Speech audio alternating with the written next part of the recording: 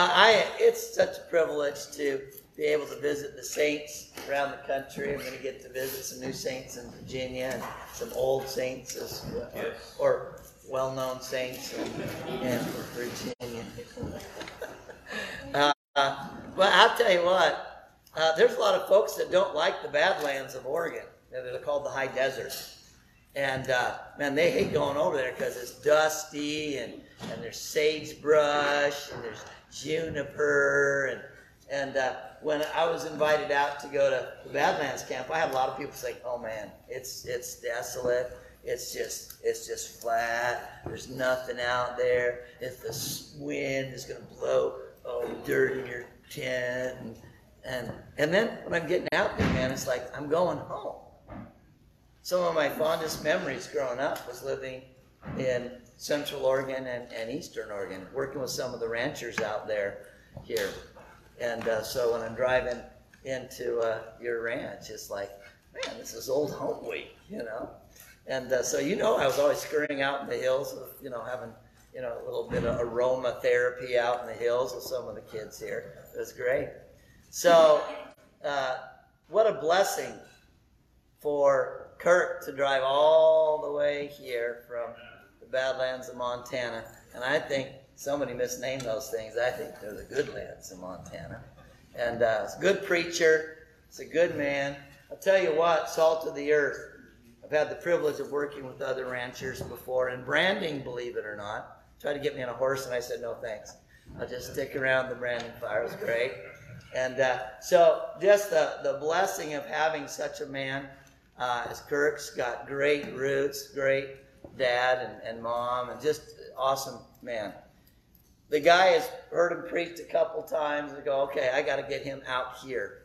And so I think I bugged you last year and you weren't able to make it. And so I guess I pestered you enough. You finally gave it up and they're coming out. So I'm so thankful for Kirk coming out. And I know the message that I've assigned to him, he's going to preach it hard, so you better get ready. All right? Bring it on. The fear of God is to hate evil. Love you, brother.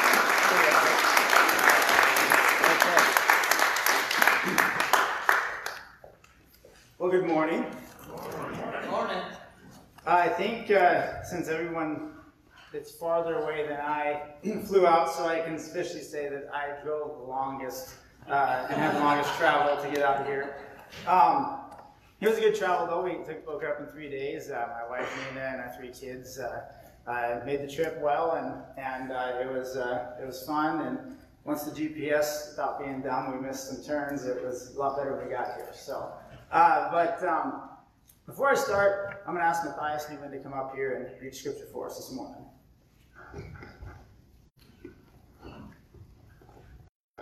Morning.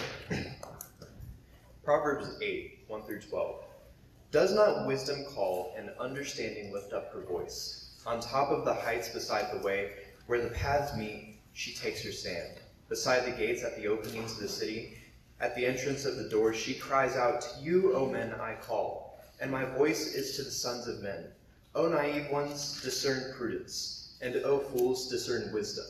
Listen, for I shall speak noble things, and the opening of my lips will produce right things. For my mouth will utter truth, and wickedness is an abomination to my lips. All the utterances of my mouth are in righteousness. There is nothing crooked, perverted in them.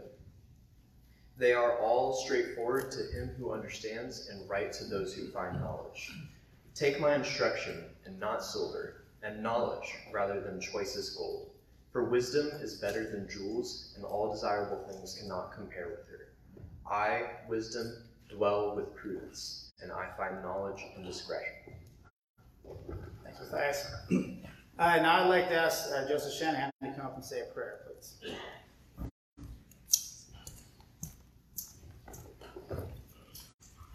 Let's pray. Dear gracious, awesome, wonderful Father, we thank you for this opportunity we have to come together, have a tremendous fellowship opportunity. Lord, we need the saints and the encouragement of the saints, and this has been a great place for that over this weekend. Please help all of us to come out of this, the last message charged, ready to go, with some momentum to carry into our everyday lives. with some things to make practical changes. Lord God, please give Kirk and the rest of the speakers clarity of thought and of speech so that we can all take what they say and run with it. In your name we pray, amen. Thank you, Joseph. My topic is the fear of the Lord is to hate evil. And a few things I want to talk about a little bit to kind of set the stage for this message. When Mr. Compton called me about a month ago, I think now, and asked me to speak and gave me the topic, I got really excited. And so I have quite a bit of time in, sorry for those online, I'm going to be off the camera quite a bit. But I have quite a bit of time in the tractor feeding cattle and stuff, and so I think about things, and I thought about the topic, and there's been quite a few things that, or actually quite a few things I could have spoke about, but I chose a couple things to use as examples to apply as a principle of how we are going to hate evil in ourselves. And so one thing that I think that I want to plead, and I'll plead again later, is that it's very crucial to please listen all the way to the end. Okay? Because there's probably going to be some things that I say that are probably going to catch you off guard. I remember one time, one of my two sports that I played was baseball, because prior to last session in Montana, my dad carried the bill to allow homeschoolers to participate in extracurricular activity. But prior to that, we couldn't. And so rather than go to public school, we played the sports that we could that didn't allow us to that we didn't have to go to school for. And baseball was one of those. And I remember one time I was 13 and I was playing Babe Ruth. And so I had been batting second in the lineup.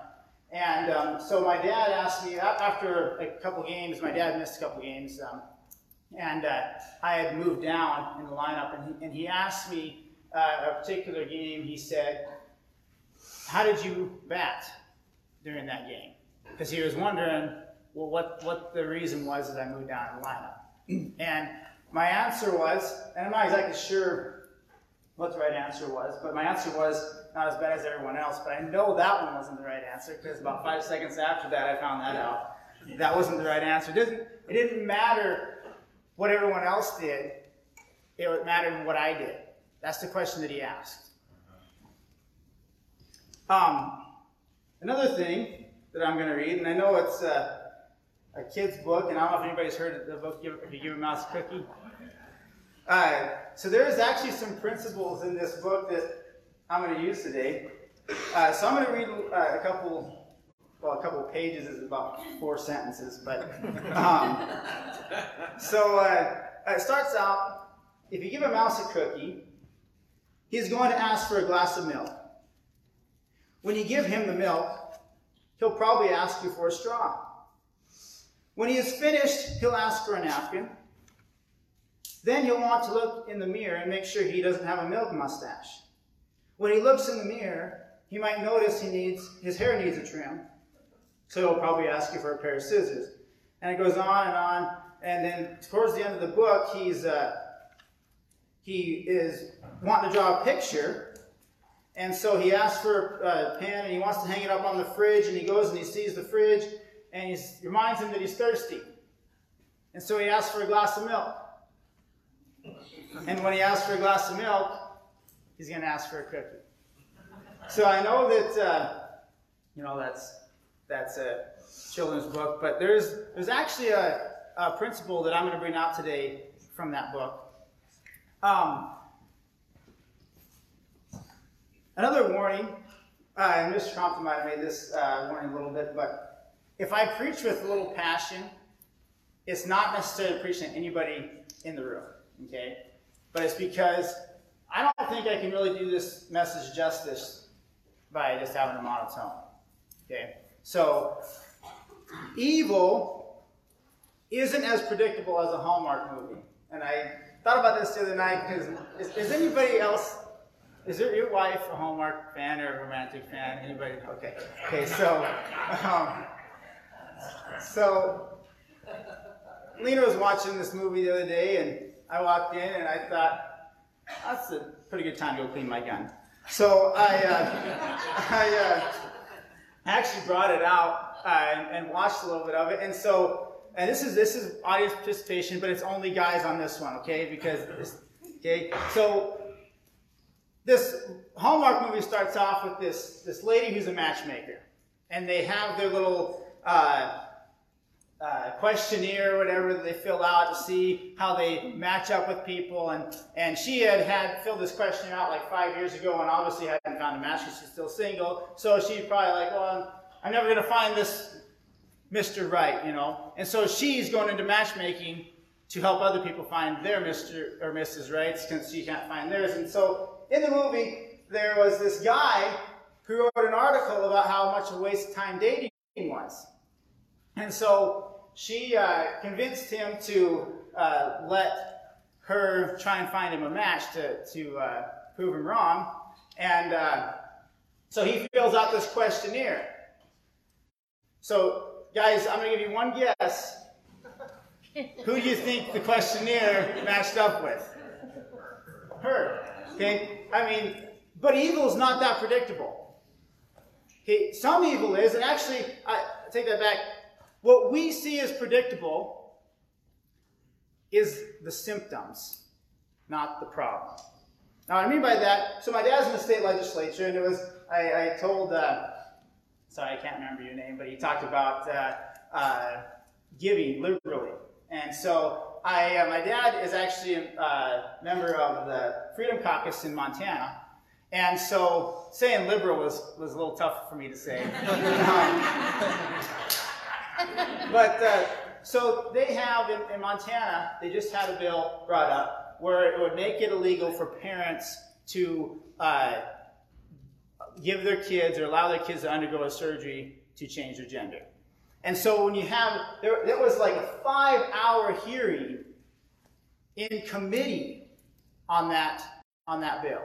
And there was a family, or parents of a 6-year-old that came in opposition to the bill that was saying how, I have to be kind of thinking my audience here, but think of their son needed to change, okay? Or we can look and say, well, what about the homosexuality problem or the abortion problem? And we call them problems, and from a political standpoint, we call them problems. But they're really just the symptoms of the true problem, or of a problem, a true problem. So when we look at that, evil is not as predictable, not easily predictable. And so when we think of hating evil, the obvious question that comes up, and some people have actually challenged me on this, is can you hate evil and not sin? Or can you hate in general and not sin? And obviously, we're not hating the people, but we hate the evil. Let's turn to well, before we turn there, so Matthias read Proverbs 8, 1 through 12. So if we read through that and then get in that context, who is talking here? And if you turn to verse 12, it specifies right there is that I, wisdom, dwell with prudence, and I find knowledge and discretion. And you continue to verse 13, the fear of the Lord is to hate evil, pride, arrogance, and the evil way, and the perverted mouth I hate. Kind of going back to the mats. And see, there's a lot of mats here. And usually I don't have a problem with, people can say, oh, Kirk was preaching. But that's a problem here as well. It's the first time it's ever happened. But so wisdom, and Matt talked about the beginning of wisdom, or the fear of the Lord is the beginning of wisdom. And so if we're going to go on that, and he set things up really great, especially his closing verse set up for my message perfect. And so when you talk about wisdom, the fear of the Lord being the beginning of wisdom, and wisdom is saying here, the fear of the Lord is to hate evil. Okay, hating evil, first off, is not hating the person. And there's actually scriptures that talk about hating and hating righteously. And I'm going to for a little bit, I think it was a couple years ago, Phil Sutton preached a message at Montana Family Camp, and I think you were talking about love. I don't remember the exact message. And so he went and he made a statement, to actually love like God loves, we have to be able to hate like God hates. And that's a paraphrase a little bit, that's kind of the gist that he was saying there.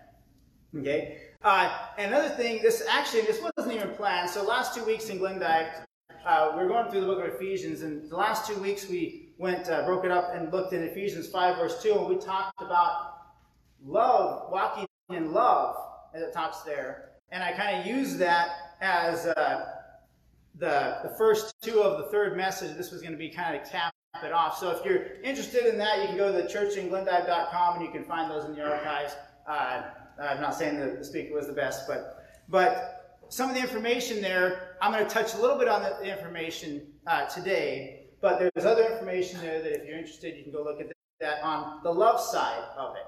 So, Psalm 97, because the scripture actually, obviously in Proverbs there, tells us to, the fear of the Lord is to hate evil.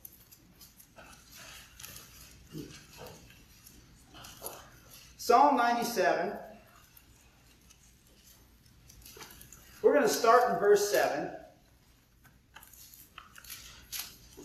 And the psalmist writes, he says, "Let all those be ashamed who serve graven images, who boast themselves of idols. Worship him, all you gods.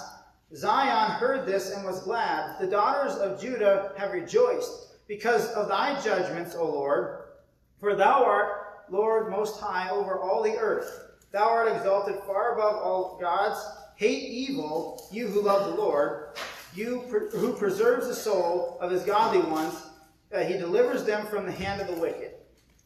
So you see there, when we're looking at hating evil, what he says prior to that, and we think a lot of times that we can kind of get the idea, or the thought is that, well, we don't have any idols because idols have to be this graven image or the statue, and that's really what an idol was. And that's not what an idol is. I mean, it is an idol, but that's not exclusive to an idol. God here talks about worship him, all you gods. So the world has made these things, for example, homosexuality. Okay, they've made I don't know if freedom would be the right word, but love and their own desire, their idol. And you can take that and make that and say that true for anything we see, any problem or any symptom we see in America or in the world today. And the psalmist says, "Hate evil, you who love the Lord, who preserves the soul of his godly ones. He delivers them from the hand of the wicked." Hating evil has something to do with God preserving us. If we don't hate evil, we're not going to be preserved. Turn to Revelation chapter 2, and we're going to look at two of the churches here, of the 7 churches of Asia. And Jesus, even though he does rebuke, he rebukes both of them. He commends one, but he rebukes the other for the same issue. And in chapter 2, verse 6, the church of Ephesus, he says, "Yet this you do have, that you hate the deeds of the Nicolaitans, which I also hate." See, hating is not something that only the wicked does. Hating people, hating an individual is not something we do. And kind of going back about taking the good words, okay? It is completely righteous to hate evil and completely good to hate evil. Tolerance is not a virtue. Turn to Revelation chapter 2, verse 15. Now the church of Pergamum here, he says in verse 15, "Thus you also have some who in the same way hold to the teaching of the Nicolaitans." So Jesus rebuked the church of Pergamum for holding to the deeds of the Nicolaitans, but he commended the church in Ephesus for hating the deeds of the Nicolaitans. Turn to 1 John chapter 3. I really got to book it because I got like an hour and a half of stuff and I got to cram it into about 30 minutes. So 1 John chapter 3. So in order to hate evil correctly, we have to understand what hate is. But when we look at hate and love, and this is what I kind of talked a little bit about, and I'll touch on today, but the last couple weeks in Glendive, on a physical scale, so we have love, if you want to call it. Well, it is love. So I love my wife, I guess with a spousal love. I love my kids like they're my kids. I love Sue like he's my brother. Okay? But I don't, every time I pick up the paper and read an obituary, I don't cry. Because I don't have an attachment to those people. Okay? But on a spiritual sense, it's black and white. There is no in-between. You either love or you hate. So we look here in 1 John chapter 3, verse 14. John writes, he says, "We know that we have passed out of death into life because we love the brethren. He who does not love abides in death. Everyone who hates his brother is a murderer, and you know that no murderer has eternal life abiding in him." Okay, so hating the brother, that's what God instructs us not to do. We don't hate the individual. And this is talking specifically about the church here, but overflowing to the world, we don't hate the people. But this word for hate means to hate, to detest, or to love less. Turn to Luke chapter 14 just to kind of get the idea here. Luke 14. I know that love isn't my topic, so sorry, Phil, if this goes on some of your stuff. But just to kind of get the idea of what hate and love is here. Luke 14, Jesus here, in verse 26, he says, "And if anyone comes to me and does not hate his own father and mother and wife and children and brothers and sisters, yes, even his own life, he cannot be my disciple." And so we understand that first off, that word for hate is the same Greek word used in 1 John.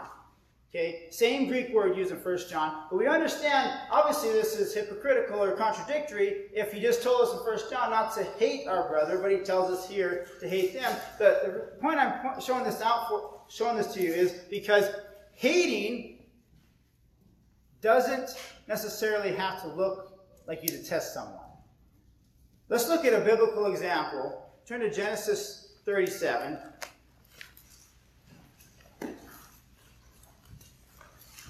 Genesis 37. Everybody familiar with Joseph and his sons?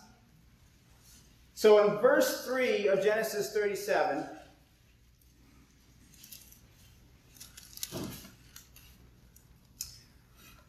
it says, "Now Israel loved Joseph more than all of his sons, because he was the son of his old age, and he made him a varied-colored tunic.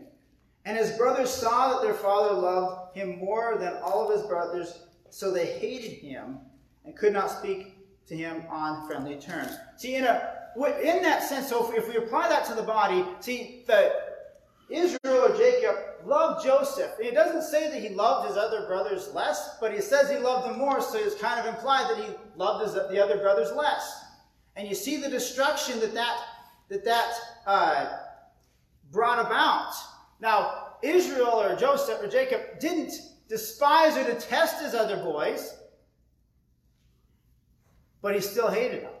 And so if we look at it from a love standpoint and look at the body and we look at how destructive that is, yeah, we might not hate the person, but we can greatly dislike them, and that's going to plant the seeds of hate, and it's going to cause destruction eventually, and it's going to break the body up. So on a spiritual level, one more point before I get here. That word for, the Hebrew word for hate, when it says that they hated him, let's turn back to Genesis 29. Genesis 29. And we're all familiar with the story of Jacob with Rachel and Leah. And so in verse 31,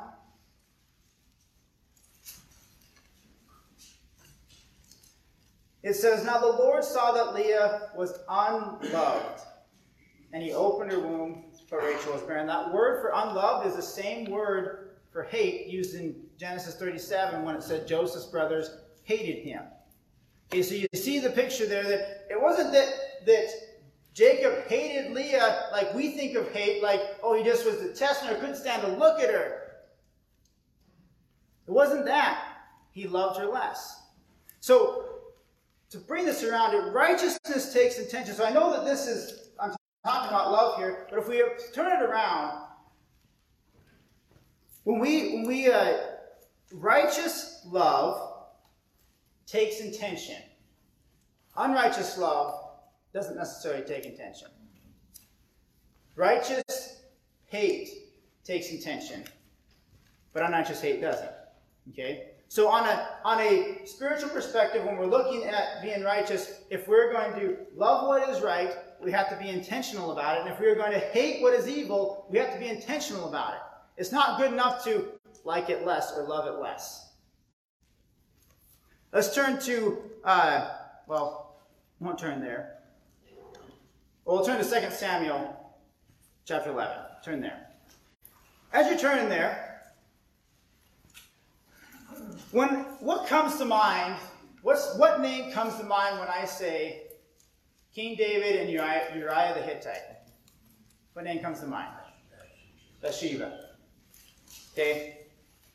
There's a name that's mentioned before Bathsheba, that I think we need to look at to kind of get a grasp of what David did here. And it's not in 2 Samuel 11, but it's found, if you want to write it down, it's found in 2 Samuel 23, verse 39, and found in 1 Chronicles chapter 11, verse 41.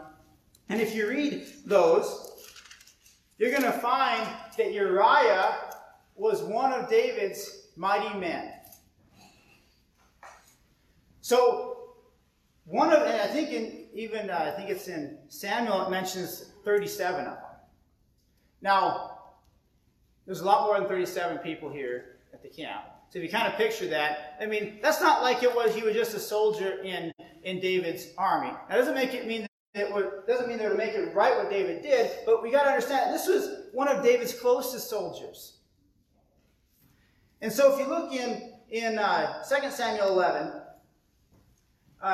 verse 1, it says, "Then it happened in the spring, at the time when the kings go out to battle, that David sent Joab and his servants with him and all Israel, and they destroyed the sons of Ammon and besieged Rabbah, but David stayed at Jerusalem. Now when evening came, David arose from his bed and walked around the roof of the king's house, and from the roof he saw a woman bathing, and the woman was very beautiful in appearance. So David sent and inquired about the woman, and one said, 'Is this not Bathsheba, the daughter of Eliam, the wife of Uriah the Hittite?' And David sent messengers and took her, and when she came to him, he lay with her, and when she had purified herself from her uncleanness, she returned to her house." You think that David started out, "I'm going to commit adultery today"? It was probably a little, and a little. And I got a song picked out. I don't normally do this, but Mr. Kirkpatrick has a song here that I would like to listen to. It's called "Slow Fade" by Casting Crowns. Go ahead, please.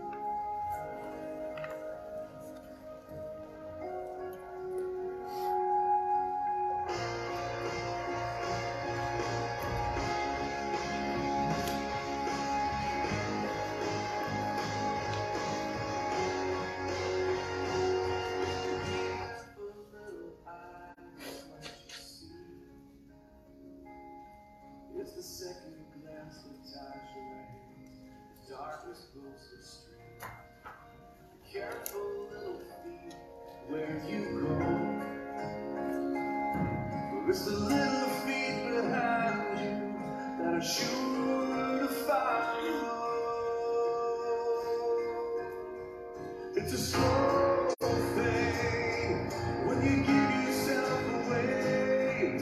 It's a slow thing when black and white turn to gray and thoughts invade. Choices are made, a price will be paid.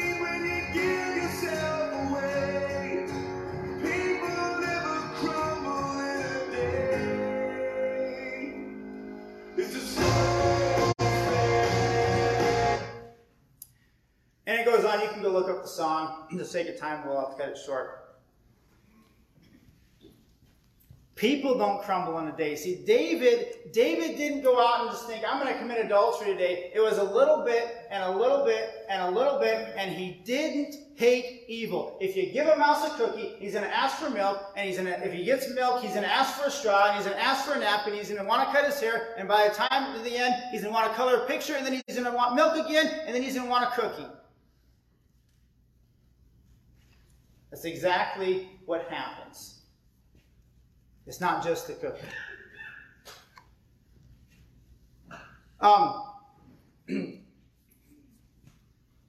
Turn to Romans 13.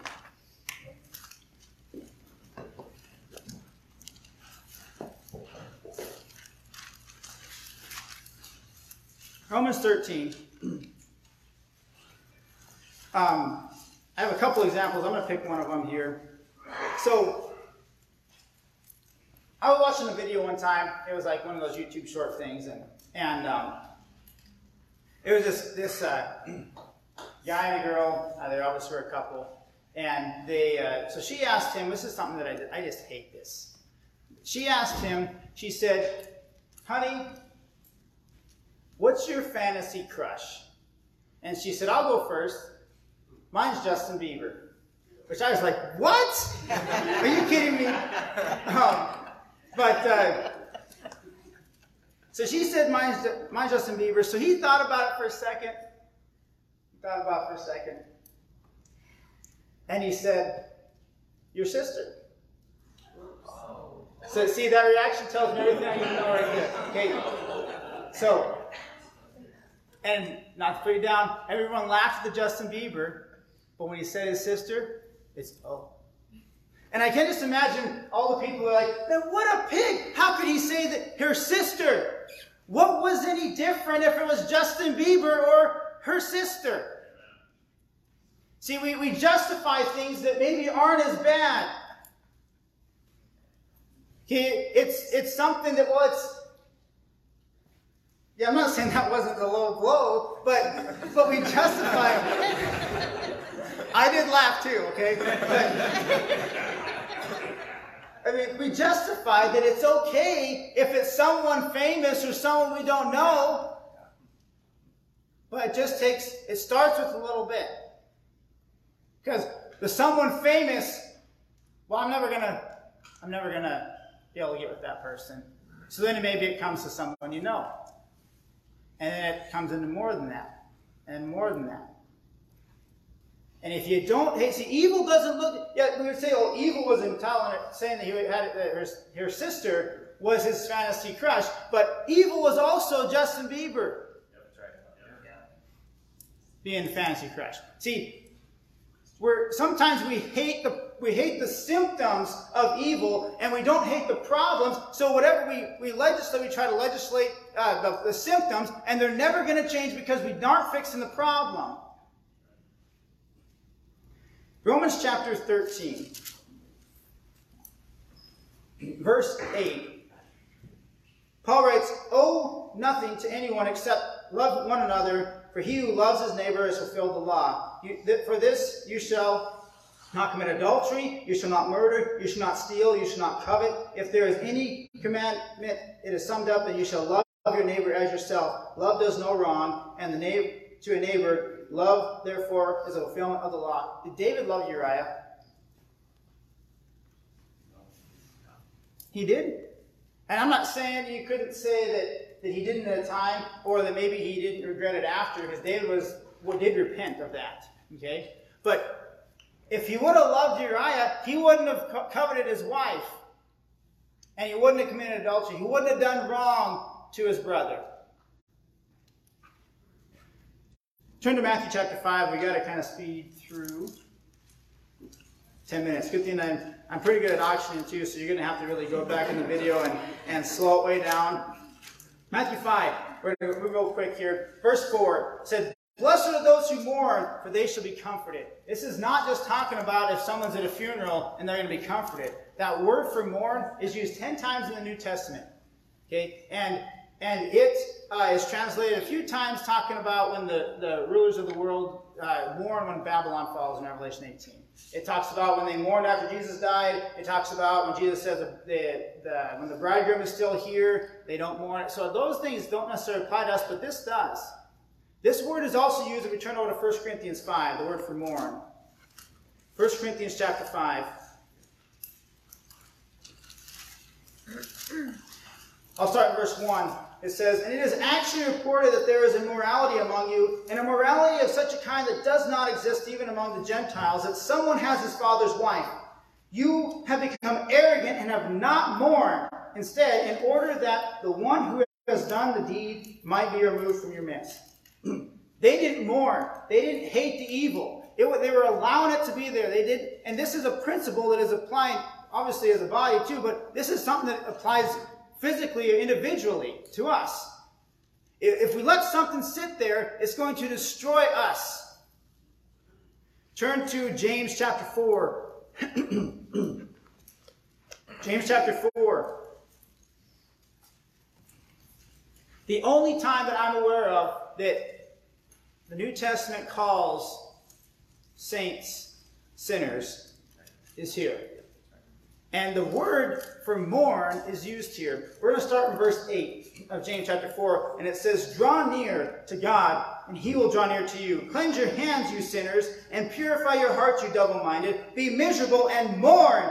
Weep. Let your laughter be turned into mourning and your joy to gloom. Humble yourselves in the presence of the Lord, and he will exalt you." That word for mourn there is the same word used in Matthew 5 and the same word used in 1 Corinthians 5. And James is saying you should be mourning. Cleanse your hands, O sinners. You should be mourning. Let your laughter be turned into mourning. Mourning isn't just being comforted when you cry if you lose somebody. Mourning is mourning wickedness and hating wickedness. Hating it so much that you're crying about it and you're disgusted about it. I'm going to make this quick. I got a couple examples here too. My other sport that I did was wrestling. And there was, I'm asking again, please listen all the way to the end. You have this this thing now of people trying to boys going into girls sports, and so you have these people fighting against that. And so a name to call these people that are fighting against boys participating in girls sports would be patriot. I got a better name for them. Wicked, lazy, selfish servants of Satan. Let me say it again. Those who are holding boys back from participating in girls' sports are wicked, lazy, selfish servants of Satan. And why am I saying that? I wrestled, and there came this time when I had to wrestle a girl. And there's actually a lot of that now. My nephew's wrestling, and there's actually in Montana, there is girls wrestling in Montana. And still girls are wrestling in the boys' division. See, we get the idea, and I'm not saying, first off, I'm not for boys playing girls' sports. Okay, make that clear. But the people who are defending, I'm not saying all of them, but in general, they're wicked because they're not doing anything about girls playing in boys' sports. Now, to make this a little bit visual, and I'm not saying this to be funny, and I'm not trying to make people uncomfortable here, but I've only been this close to two females in my life. My wife and the girl I wrestled when I was 12. And nobody is saying that girls shouldn't, I'm not saying nobody, but as a whole, they're not saying that girls shouldn't be playing boys' sports. Yeah, I don't think the boys should be playing girls' sports. You shouldn't have a boy going wrestling in the girls' division, but they're just fine with girls wrestling in the boys' division because the reason is because they hate the godly family, and they're trying to, whatever boys can do, girls can do 10 times better. And they're wicked, lazy servants of Satan.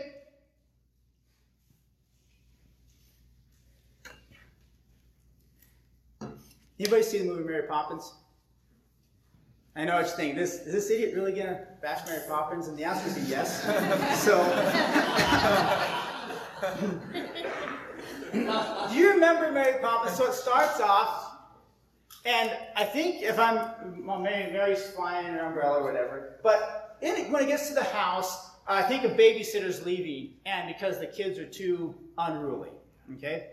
And so the kids are too unruly. The dad isn't involved, and he works at a bank, and he's kind of crabby. And in the movie, he slams doors and has a temper, and Mrs. Banks, I think it's Banks is their name, but the mom, anyway, is kind of this easygoing woman, and oh, George, it's okay, and it's all fine. And behind the dad's back, remember what she does? She's advocating for women's rights. Now, I'm not saying women shouldn't vote, okay? But the kids were a mess. They had 2 maids, and Mary Poppins came in to clean it up, and the movie is portrayed as the dad is this grumpy, crabby guy with a temper that just doesn't spend time with his kids, but the mom should be doing what she's doing.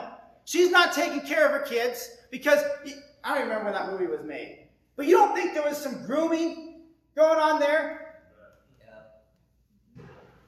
We look at Mary Poppins, and it's more than just the greatest word we ever heard, and this is how it goes. It's more than that teaching us something. It was underlined was the man was bad, and he was crabby, and he was grumpy, and he needed to be fixed. The woman was fine. She needed to advocate for women's rights. Maybe she should have been even equal or even higher than him. You think the problems we had today didn't have something, not saying with that movie in particular, but with the mindset behind that movie? It's so hard for people sometimes to think, well, my grandma was such a sweet lady. And I'm not saying she wasn't. But sometimes we have to just bite the bullet and accept the fact that Grandma Marge didn't actually love righteousness. Grandma Susie, she wasn't someone who sought God first. And Grandpa Joe didn't do anything to stop her. Didn't take a stand. And neither one of them hated evil enough to take a stand and do what was right so that maybe we don't have some problems we have today or some symptoms of the problem. And we could think, and the reason I'm saying this, and you think, well, what's the problem with that? The problem is, if you give a mouse a cookie, he's going to ask for milk. And he's going to ask for a straw. And he's going to want to look in the mirror, cut his hair, and he's going to want to draw you a picture, put it on the fridge. Now he's thirsty again, wants some milk. Now he wants a cookie. It doesn't stop. And you can say, well, Kirk, we haven't done it. We're not promoting girls playing boys' sports. We're not promoting women even over their husbands, or having authority over their husbands. Are we hating it? See, it's not enough just to not like it or to love it less. It's either you love it or you hate it, and there's no in between.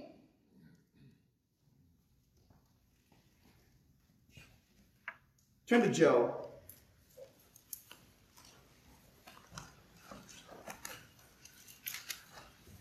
Now, this was an example, or these were examples that I brought up, were examples, and yes, I think there are symptoms and symptoms that we have of problems,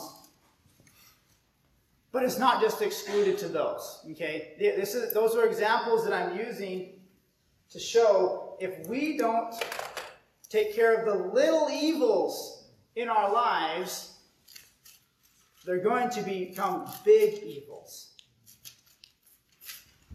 Turn to Job 1, and Job's been read quite a bit this week, and a lot of times it has been ended with, and I'm going to end in Job here again. Job chapter 1, verse 11. And it says, so Satan comes and he prowls around the earth. Just to give you some context here. And God asks, if you would consider my servant Job. And so in verse 11, Satan says, but put forth thy hand and touch all that he has, and he will surely curse thee to thy face. You skip down to chapter 2, verse 5. After Satan did the first round and it didn't work, because the end of chapter 1 says Job did not sin and didn't blame God. Verse 5,